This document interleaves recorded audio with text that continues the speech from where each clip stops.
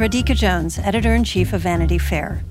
If you enjoy binge-watching the best TV shows and love hearing from the actors and showrunners who make them happen, then subscribe to Vanity Fair. Our Hollywood reporters take you behind the scenes of the year's most anticipated projects, the industry's biggest moves, and the hardest-fought awards races. From The Crown to The Real Housewives, we've got the inside scoop. As a special thank you to our still-watching audience, we're offering 15% off a yearly digital subscription to Vanity Fair. Visit vanityfair.com today and use promo code POD15. That's vanityfair.com, promo code POD15 for 15% off a yearly digital subscription to everything you want.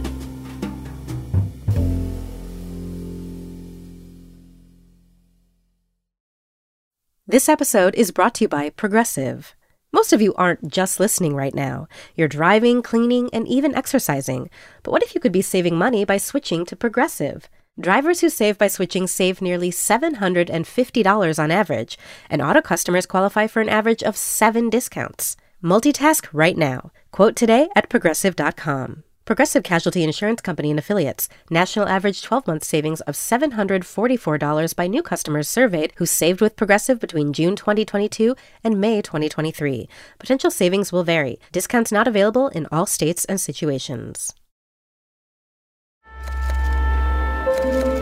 Vanity Fair.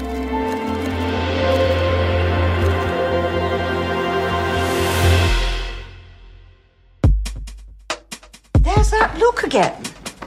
I'm fine, Lilibet. Bouncing back on the way up, not on the way out. Hello, and welcome to Still Watching, a television podcast from Vanity Fair. I'm Richard Lawson. I'm Chris Murphy. And I'm Hillary Busis. We are here to discuss the 8th episode of Season 6 of the Netflix series The Crown. This episode is called Ritz. I say the Ritz. It's where all the most elegant people go, and it's St. Jeeves and Worcester. Good plan. The Ritz it is. And later on, Lesley Manville, who excellently plays Princess Margaret, will be joining us to talk about the incredible portrayal of the final years of the princess's life. But let's do a quick recap of the episode first. We start by jumping back in time to VE Day, where young Princess Margaret and Princess Elizabeth have snuck off to the Ritz. Leave her. Look how happy she is. In the show's present tense, Margaret suffers a stroke and her health gradually declines. All a bit of a shock. 1 minute I'm in full flow at the Lawrences, and the next minute I'm in an air ambulance, unable to feel my arms and legs. Queen Elizabeth struggles with the thought of losing her only sister. But Margaret has been my ally, day in, day out. My lifelong companion and support. And in the end, we say goodbye to our beloved Princess Margaret. Aren't you coming? We can join Mummy and Papa for breakfast. I'm afraid not, but I will always be by your side.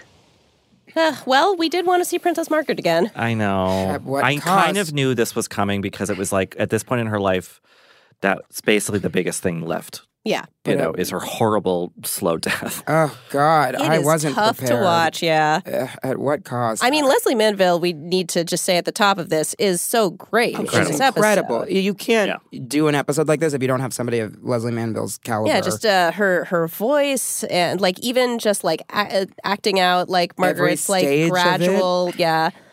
Oh, it's absolutely And to do the sort of like the post-stroke, you know, her numbness in her face, the body, without it seeming like a horrid sort of imitation of somebody. It seems really natural, yeah. Yeah, it's really well done. And also horrifying because like maybe everyone has this fear, but like some stuff involving strokes like really, really freaks me out. Like it's just because it's like the silent killer or whatever. Like, well, and it's so sudden. And it's so smell sudden. toast, but then what if you don't smell, you know, right. You don't know. Yeah, it seems awful. Should we just talk about our own mortality for the rest of the episode? God, We could. Yeah. But, you know, it was a great acting showcase for Manville. And I thought Princess Margaret was, from what I'm aware, not the best person, not a nice lady. But for the purposes of the show, I did think that the scenes between Imelda Staunton and Lesley Manville were nice and sad because it's like, wow, that probably is the only remaining person who really understands Elizabeth before she was Elizabeth. That said, we got to talk about this flashback thing. Yeah. Okay. I have so many questions, and I'm sure you do too. The correct me if I'm wrong. The great secret of Elizabeth's life is that once she danced in a room with a black man. Yeah, she did the jitterbug, which was illegal back then. She did the jitterbug. That's the whole thing. I thought she was going to fuck somebody in public. Margaret was going to walk in on her knees. Right, like in an orgy or something. And it was like, I once danced with a black fellow. And you're like, this was the whole thing? This is what she can't possibly have come out at her big dinner. God forbid anybody heard that. I mean, we do have to, that framing device, that club that they go to, the downstairs, when she follows the nice black soldier at the Ritz. We didn't hear the song put on the Ritz once, but that's okay. But we go downstairs, and then we're transported into, like, Great Gatsby, Baz Luhrmann era club style meets fellow travelers, like, gay club.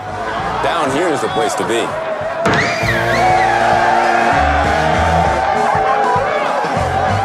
why is that? Because down here there's no rank or background, just music. I saw two guys kissing in the background. Really? Yeah, so I was like, it feels anachronistic to me. In 1945, just like out there. Around a bunch of soldiers. Two soldiers. I think I saw some people in drag. I mean, and again, there's never any homosexuals in the military. Well, that just famously never happened. Not in the British military. But I was just like, I get what we're trying to do here, and I'm sure we want it with zhuzh up the night out on the town that Lizzie and Margaret really did have. They really did go out. But I was like, this is a bridge too far. Yeah, I just think that it was a lot of build-up to something that actually in ending was borderline offensive. Yeah. And I just don't think it needed it. She would be so worried that anybody could ever learn this about her in the year 2001. Yeah, it's bizarre. And I also think that, like, maybe this was deliberate, metatextual, but, like, how did the episode about Margaret dying become an Elizabeth episode? Yeah. That doesn't seem right. It does. It feels Marsha. It does. Yeah. Like, shouldn't it be Margaret's flashback to a happy time or a wild time or whatever? And she definitely had those times. Right. I would love... She did not just dance with a black man, right. I'm sure. Yeah, right. Yeah. To put it bluntly. I mean, I don't know. It felt kind of telling in a way that Elizabeth should kind of co-opt this Margaret's final episode on this show ever. And there's nothing else, and I say this with love, I got, again, irrationally angry at Lizzie. Again, this episode, there's no more story to tell there for me, really. There's nothing, at least where we are right now, I'm done. I don't. It's just her and the dogs, and and Prince Philip is a little distant, and she's Mother Courage for Britain, and like Margaret was actually, her series of traumatic events, and like going to Mystique, which is an island I've never ever once heard of. I thought I knew every rich place. I thought Hamptons, Gstaad. Yeah. They know rich places that the rest of us have never heard conceived. Could not even imagine. I was like, this must be a typo. Google. Real place. Mick Jagger has a house there. Okay. Never had heard of it. I thought I knew everything. But to then sort of, again, shoehorn Lizzie's coming of age narrative and for it to be such a flop. I think that the show has to make a real effort to give the Queen something to do at this point in the narrative. Yeah. We're really grasping at straws. It feels I mean, they cast a great Claire Foy lookalike. Yeah, she was not Claire Foy because she was too young. She was strikingly similar, though. Yes. She was an exact copy. Yeah, it was kind of amazing. I mean, I like the sort of episodes where they go back in time, and I do sort of miss that era of the show, the sort of mid-century feel of it. But yeah, the Elizabeth thing is difficult. I also think that, like, shoehorning in 9/11. I was like, I know the Crown had to cover it, but like in this way, yeah. I mean, I guess like you're a British royal. Like, what does it really mean to you? Is it really gonna like it's gonna be a footnote. It's not going to be the subject. Yeah, did not need a 9/11 episode of The Crown. That is not what anybody needs. But it did in the annals of secret 9/11 media. It doesn't hold a candle to Remember Me, but nothing ever will. It definitely doesn't. We don't know how this show ends, Hillary. It could surprise us. Yeah, I don't know. This one, I think Margaret's like, I'm getting on my flight, number 93. Oh, God, Margaret. Let's roll. That was Margaret who said that. But it is crazy that Porchy did die on 9/11. That is crazy. Yeah, that was a wild. Weird coincidence. That is a weird coincidence. Yeah, that's true.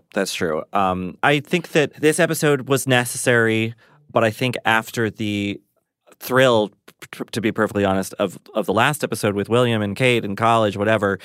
I was a bit like, all right, these, this again, which is one of the problems the show, I guess, is going to face in its remaining episodes, where it's like their story that I care about, which is mostly the younger people at this point, but that's not what the show is about. Much like the people of Britain. Well, exactly. They're like, these guys still? Yeah. So I wonder, what awaits Elizabeth next, because we'd only have a couple episodes left. Yeah, and I don't think we can afford to diverge from William and Kate. Yeah. More, right. But more in the last good. two episodes. It's good that we get a last chance to spend with Margaret, to really give, is. Lesley Manville some, real, stuff to chew. Her saying, I'd rather die than exercise. There's some good quipping in there. Why don't you do right? I'm still alive! Like some other men do. Get out of Watching the staff pouring out all of her whiskey. Very fun. When she finds the cigarette in her coat and is basically is sent into some sort of reverie of ecstasy. That was, again, Lesley Manville, incredible throughout this episode. Makes me never want to touch a drink or a cigarette ever again. But yeah, horrifyingly convincing, I will say. Mrs. Harris went to Paris in the end. Yeah, she the great big Paris in the sky. That she did. But and it's nice to see her, she doesn't, she's sad, obviously she's depressed, she doesn't want to die, but she has her spark through the end, which is also, sort of it's a good way to send the character out. And I love the grace note at the end also of the song over the credits with Vanessa Kirby and Jared Harris singing from season 1 of the show. That was them singing Bewitched. Yeah, which is, they sing it right before King George dies. Couldn't sleep and wouldn't sleep when love came and told me I shouldn't sleep.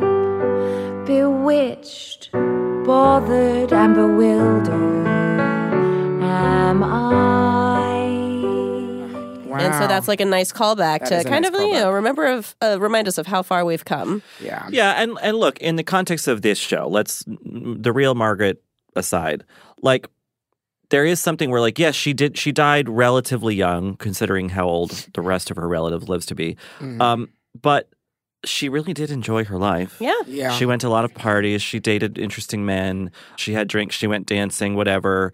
And it is. She ate chocolate in bed. Yeah, she was Harry. She was having fun. Live fast, except because she's a woman, and because it's the mid-century, she can't escape. No, well, exactly. Yeah, and that's and that's the tragedy of Margaret. And that's the tragedy of Margaret, and that's why I was again irrationally angry at Queen Elizabeth, because if we remember the episode in season 5, Margaret's episode, she was like, "You wouldn't let me marry the man of my dreams, and look at what has become of me." Yeah. And so who we also see in that flashback, and while the poignant reminder that Elizabeth kind of ruined her life. And then we're sort of framing the narrative about how sad Elizabeth is going to be once Margaret is gone. I'm that kind of felt. That annoyed me. It stuck in my craw. Yeah. It's really, this should be about Margaret, and it is about Margaret, but it was about how Margaret affects Elizabeth. And then we have the flashback scenes where Elizabeth is like, you can dance, you can jive, having the time of your life, dancing. She's literally dancing queen.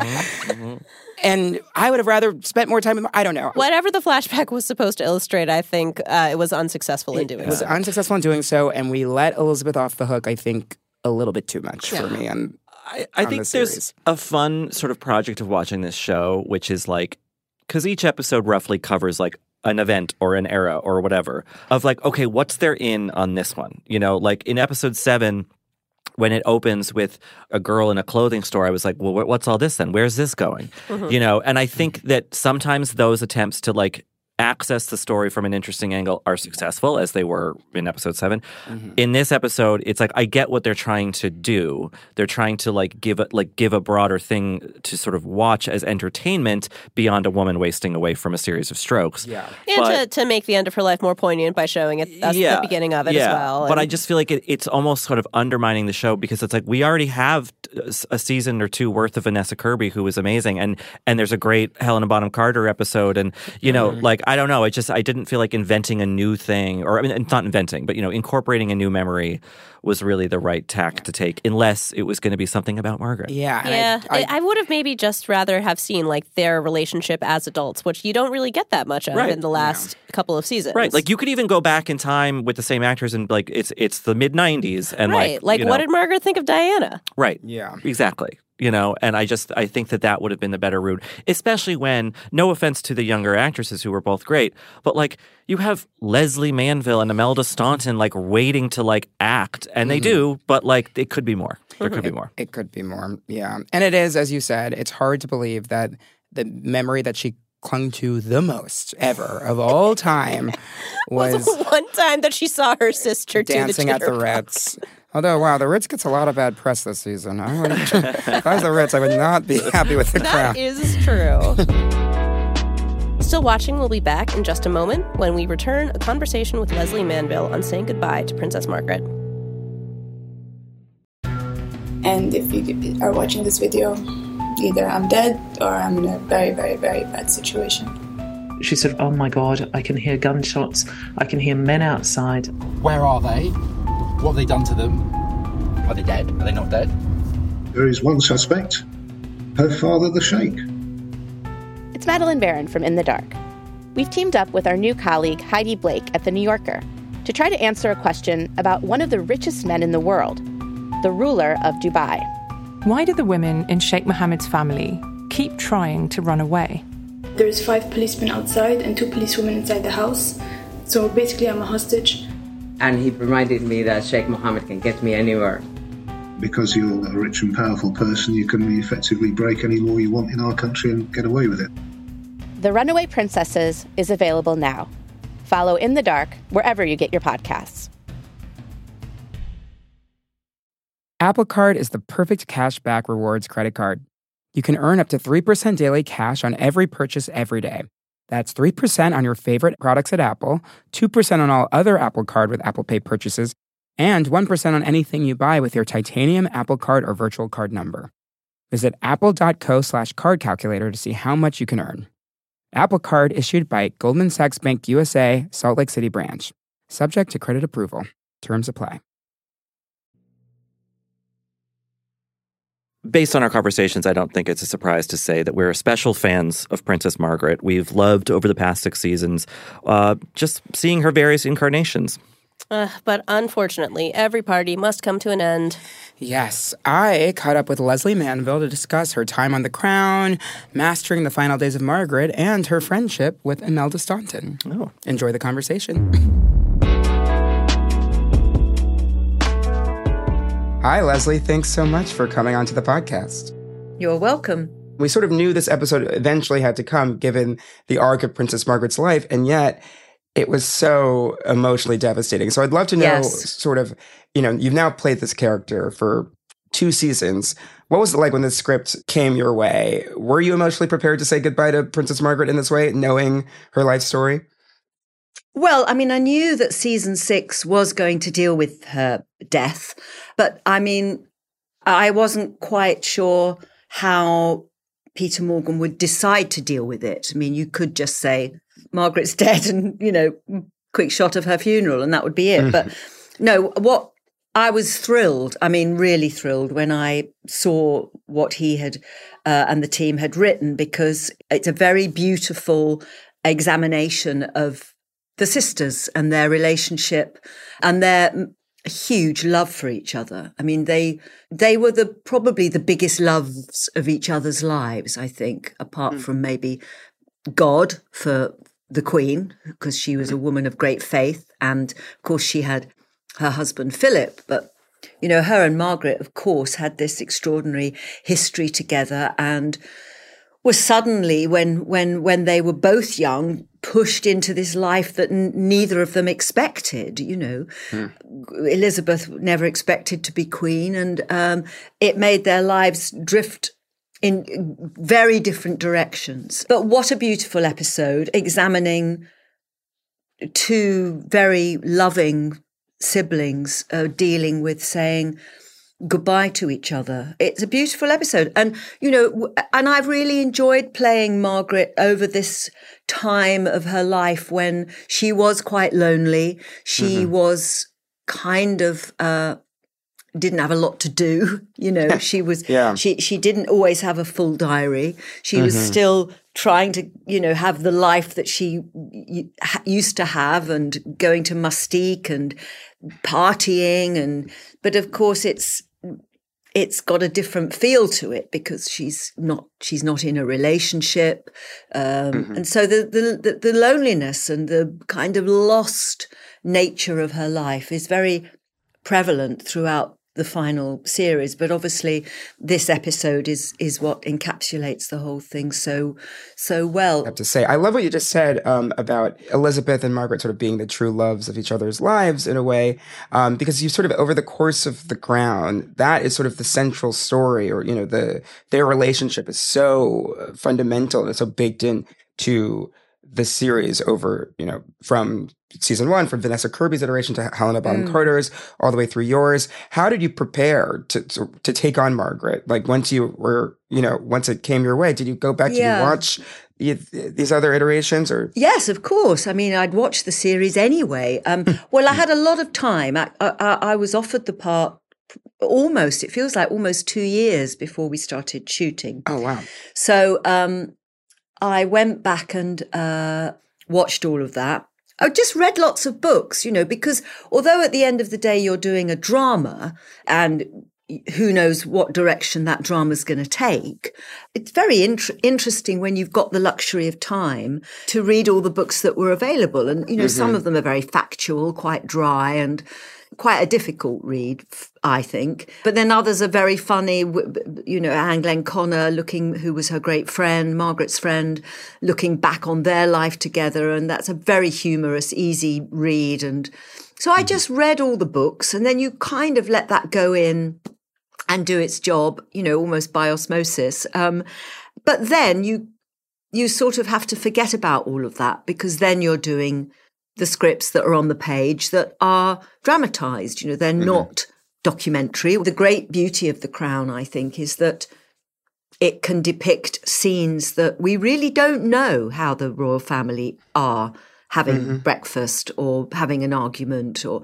we've got no idea. All we have is this kind of highly polished public image. So the series is fascinating in that way because, of course, they're human beings that feel the same things that you and I feel and go through the same trauma and emotion. And it was great to sort of be able to present that human side of her. But, of course, I watched the series and watched what Vanessa and Helena had done. And, of course, in no way, that's the beauty of having 3 different casts. You're doing your version of Margaret, but had such great predecessors doing, just wonderful work. So it was just great to watch that and think, right, how brilliant, I'm going to pick up the baton and take over. Yeah, you do so brilliantly. And I mean, Princess Margaret has always been sort of my way into the show, just because she's so full of life. She has such joie de vivre. So this episode is so tough to watch Princess Margaret basically deteriorate in real time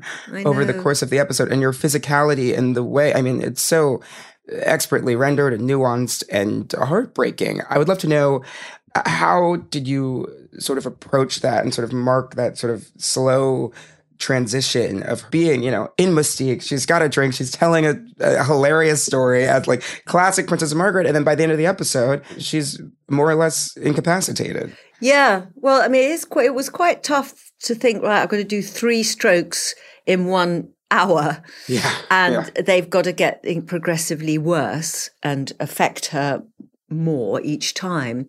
Well, I did go and meet some stroke victims.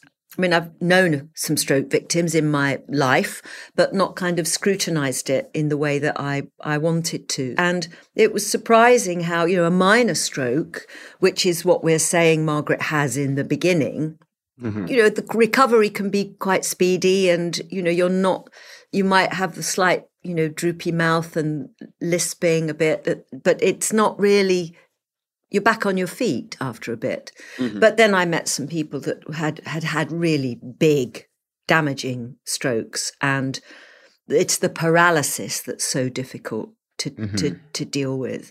And of course, for Margaret, it's that she is this life force.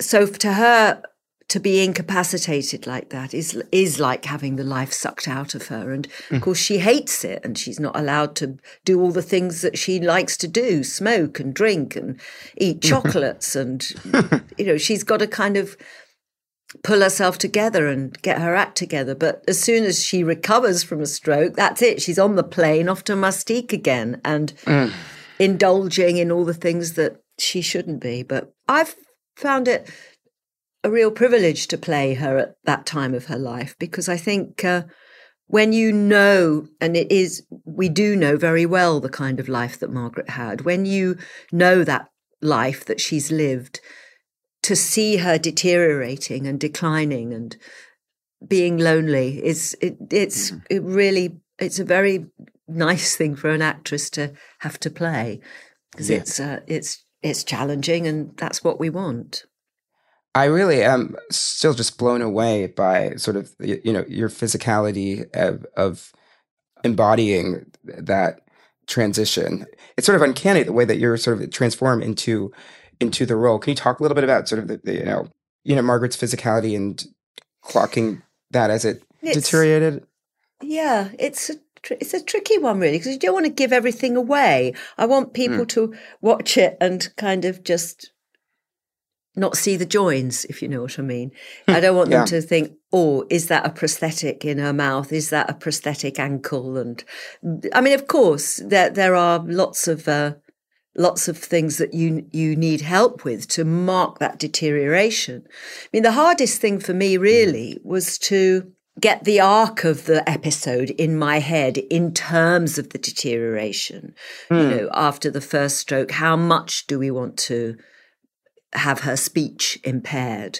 And then what about at the second stroke? How do you crank it up a bit to make it clear that it's a bit more serious? And so you work out all of those things with extraordinary team of people. I mean, not just the hair and makeup, but also our dialect coaches who help me with the speech, that post-stroke speech that people have, and the costumes. I mean, we recreate that iconic sad image of her in the wheelchair with the dark glasses all the way around. And but the sad thing is, I remember reading about that image and that time, and she said that she wanted to be completely covered up because she didn't want men seeing her ill. And that's so telling, because she was this publicized, iconic front page beauty for so many decades. She was the Diana of the 50s and 60s. It was her that was on the front covers all the time. And to have that taken away, I mean, not just by age, because I think generally she aged well, but to have it kind of ripped away by a stream of strokes that really do leave you physically very different, she couldn't cope with that. Yeah. I would love to know, I guess, so filming this episode, you have so many incredible scenes with Imelda Staunton, and you're both such, storied, amazing actresses of stage and screen. But what was it like working with Imelda on this episode? And well, it's Imelda and I are old friends, and we are really, really very fond of each other as people. And so, a lot of that stuff that we have to, a lot of that love that we have to portray as Elizabeth and Margaret is kind of bubbling away underneath. Anyway, we get that for free because we happen to really like each other. And of course, there's a lot of mutual respect as well. We both think the other one's great. And I think, that was very special for us, seeing that episode together, which we did quite privately. It was very special and will remain very special for us both as one of the highlights, really, of the whole season. I mean, obviously, Imelda has had a lot more relationships to portray in the series, probably more than Margaret. But I think that this one is particularly special for both of us. Something that I really appreciated, because this episode, as you said, it sort of covers, 3 strokes. It can be very dark, it's very tough. And yet Princess Margaret never lost her spark, never lost her sense of humor. No, she was funny through it to the last, till the end. Especially when she says, make sure the lid's on the coffin. Make sure I'm dead before you close the... I mean, it's so, classic Margaret sense of humour. And that's her survival mechanism, really. Her humour kept her going. It's something that she always had. Having, watched the show and we're doing this podcast, we've delved in a little bit to other sort of Princess Margaret stories. One of my favorites is that she used to go to the opera and late and make everybody sort of wait for her to get there. And then everybody stands and applauds as she waltzes into the opera house. Are there any sort of either favorite Princess Margaret moments from the series that you loved acting, or just Princess Margaret stories, that are near and dear to your heart? Well, I mean, now? You hear because she was involved in my world, my theatrical world, as it were. She liked a bit of showbiz, and she did move in those circles quite a bit, because they're generally a fun bunch to hang out with. So, yeah, I mean, I have heard lots of different stories about her from lots of different people, and she could be really tricky. She was great, but she could be really tricky. And you did hear about people not being able to leave the party until she left, and people going, well, I've got the school run to do in the morning and it's 4 a.m, I've got to go. But I guess she kind of, there's a bit of her that just thought, you maybe should be grateful for being in my company, so don't think about leaving until I've gone. Yeah. I mean, complex woman, gorgeous, deliciously complex and funny and tortured and ultimately lonely. So, great woman to be able to play. Yeah, I mean, for an actress, just the best type of part to sink your teeth in for so long, and to get to spend so much time, not just a movie, not just a 2-hour play, but sort of to chart this over decades. It's great. It's a very unique series. I mean, it hasn't been done before, that you tell a kind of decades-long tale of one family and 3 sets of actors play them over this period of, well, I think it's 12 years when it started, and we have producers on this that have been on it all the way through, developing. I mean, it's a mammoth task, and hugely one of the most successful series in the world. Hugely successful for Netflix, because the word is that it's getting more viewers than ever. So. There's a fascination with these people. And I think one of the fascinations is all we can do is speculate on their private lives, what it's really like. And that's what The Crown does. And it adds so much juice to a family that, of course, we all kind of know from a distance. Yeah. Speaking of that, has playing Princess Margaret and has your experience on The Crown shaped or changed the way that you feel about the actual royal family? How has that maybe shifted or changed or not? I don't think it has changed that much, although I do realise perhaps a little more profoundly than I did before how immensely hard the Queen worked. I mean, that woman really put in the hours. She saw it as her God-given job, and she was not going to waver from it.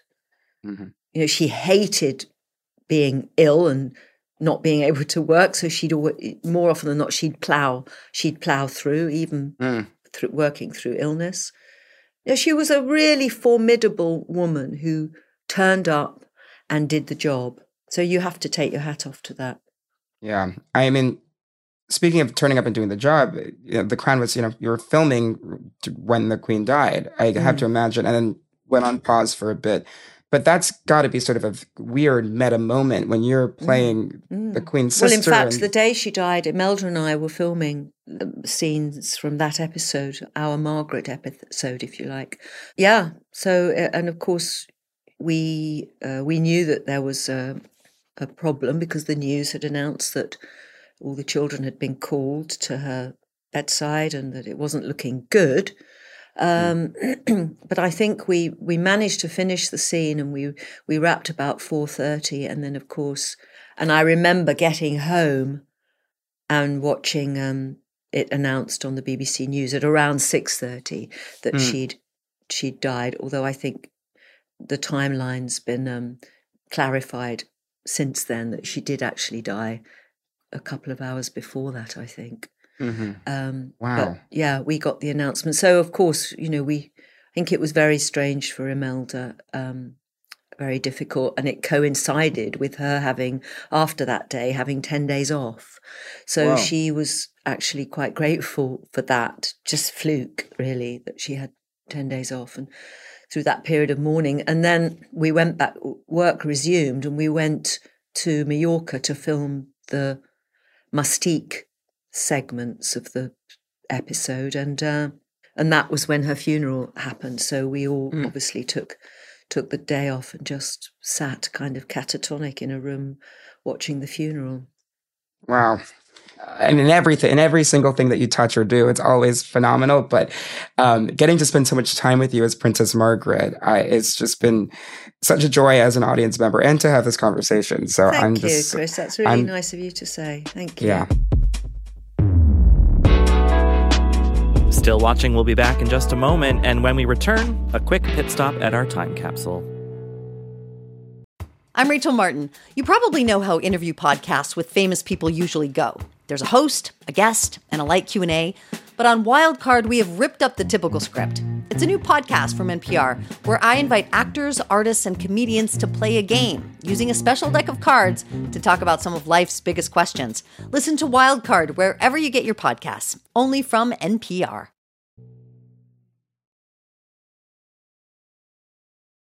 Okay, so we have reached our final segment, the time capsule. Richard, what stood out to you most from your childhood in 1945? What would you? Well, I ran an underground juke joint where people were often dancing various jitters and bugs. Yeah, it wasn't a totally heavy time capsule episode. I mean, the 9/11 stuff was, but yeah, I guess it was interesting that the Queen has Tupperware. Wow, what an eye for detail! Just like us. Wow, I didn't clock that. Wow. Well, that's where she keeps the corgis. Thinking about that for a while longer. Yeah, I guess I was so distracted after the black soldier or the white soldier says, "Don't go down there. He's from Harlem, a ghetto in New York." That's what I sort of got in my head. I sort of wasn't able to focus on the details after that. I don't know. I feel like it's also, Margaret is dying in the early 2000s, and she can't just get the phone. She doesn't have a phone. She can't just call for help. Right. No. That's I don't know, a reminder of the limitations of previous technology in the not too distant past. Yeah, I'm shocked that a member of the royal family would be such a Luddite about technology. But yeah, I mean, so maybe we put the time capsule aside and we could talk more about favorite Margaret moments or. Yeah. I loved, and this became sort of sad over the course of this episode, and I guess I can't really speak to the first couple of seasons as I have not watched them, but my favorite Margaret moment of the season, sort of sad, we see Lesley Manville playing and singing the song that they heard from the basement, sort of at the beginning of the episode, and then she keeps sort of doing it, trying to get Lizzie to remember with her, which she refuses to do, and it gets sort of more and more decrepit as her health declines, and I just sort of seeing that and as much as she loved music, she had that whole big speech in episode 5 about how music would, the love of her, one true love of her life, and her saying that she wanted the theme to Black Swan to play at her funeral. I liked all of Margaret's musical moments, and I clearly have to go back and see Vanessa Kirby sing Bewitched, Bothered, and Bewildered, because I love that standard from Pal Joey. It was, they perform it very movingly. It's very touching. Yeah, I mean, I think that Vanessa Kirby, as the first Margaret on the show, made the most impression on me because she was in it a lot more.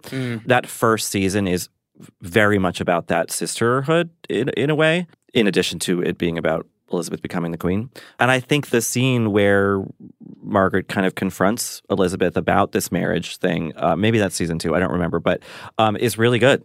And I think all 3 of the actors who've played her have been great, but I think Vanessa Kirby really kind of set the mold for what this show's version of the character is. Mm-hmm. Yeah, for sure. Julie Miller, who has been on the podcast before, did this really great collection of Princess Margaret moments that we published on the website in 2017, and I just wanted to read one of them aloud, which is not depicted on the show, but I feel like it should have been.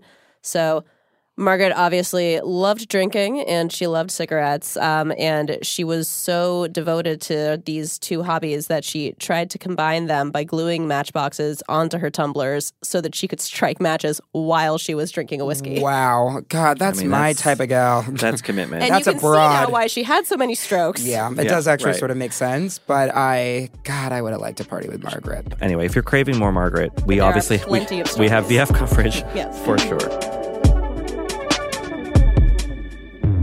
Well, with a final RIP Princess Margaret, that is it for this episode of Still Watching. As ever, you can find me on social media at Rylaws, Rilaws. And you can find me on social media at Christress. And you can find me at Hillebuster.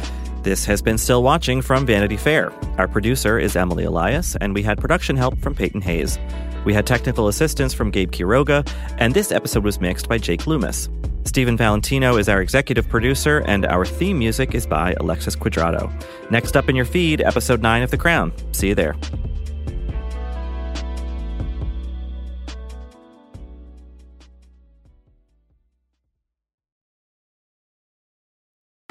Hi, I'm Jeremy Larson, the reviews director of Pitchfork, and this podcast is supported by Pitchfork Music Festival.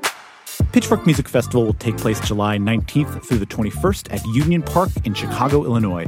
This year's lineup features Jamie XX, Alanis Morissette, Black Pumas, Carly Rae Jepsen, Brittany Howard, J. Paul, Muna, Jessie Ware, 100 Gex, and many more. The festival also features diverse vendors as well as specialty record, poster, and craft fairs, and works to support local businesses while promoting the Chicago arts and food communities as a whole. For more information on tickets and lineup, visit pitchforkmusicfestival.com.